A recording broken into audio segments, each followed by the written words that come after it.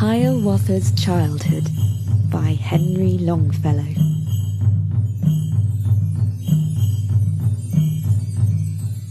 By the shores of Gitche Gumee, by the shining Big Sea water, stood the wigwam of Nokomis, daughter of the moon Nokomis. Dark behind it rose the forest, rose the black and gloomy pine trees, rose the firs with cones upon them.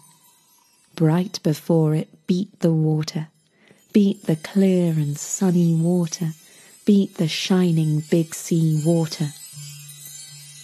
There the wrinkled old Nokomis nursed the little Hiawatha, rocked him in his linden cradle, bedded soft in moss and rushes, safely bound with reindeer sinews, stilled his fretful wail by saying, "Hush, the naked bear will hear thee," lulled him into slumber singing, "Aiwaye, my little owlet, who is this that lights the wigwam?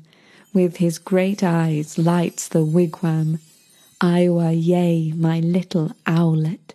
Many things Nokomis taught him of the stars that shine in heaven, showed him Ishkadar, the comet, Ishkadar with fiery tresses, showed the death dance of the spirits, warriors with their plumes and war clubs, flaring far away to northward in the frosty nights of winter, showed the broad white road in heaven, pathway of the ghosts, the shadows, running straight across the heavens, crowded with the ghosts, the shadows.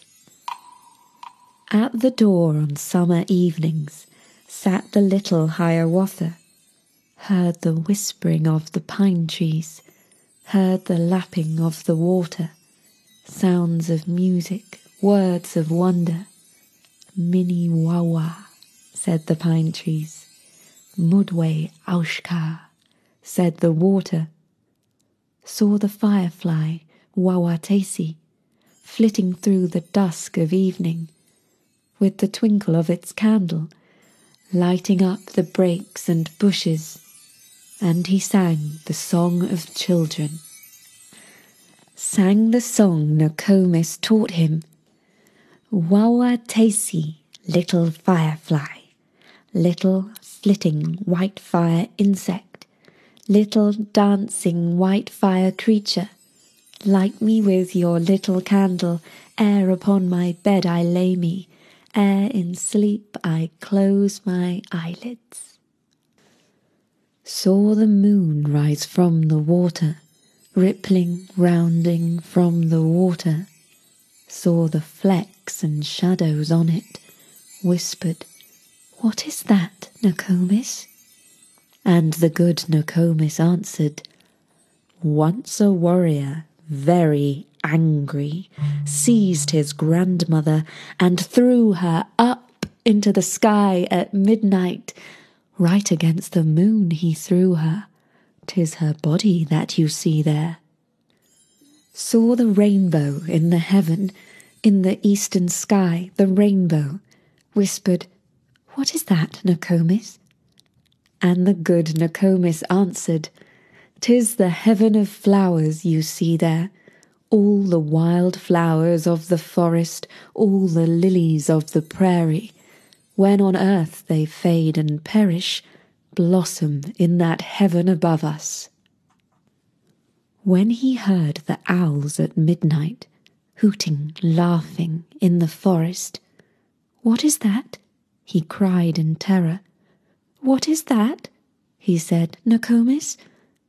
And the good Nokomis answered, "That is but the owl and owlet, talking in their native language, talking, scolding at each other." Then the little Hiawatha learned of every bird its language, learned their names and all their secrets, how they built their nests in summer, where they hid themselves in winter, talked with them whene'er he met them, called them Hiawatha's chickens. Of all beasts he learned the language, learned their names and all their secrets, how the beavers built their lodges, where the squirrels hid their acorns, how the reindeer ran so swiftly, why the rabbit was so timid, talked with them whene'er he met them, called them Hiawatha's brothers.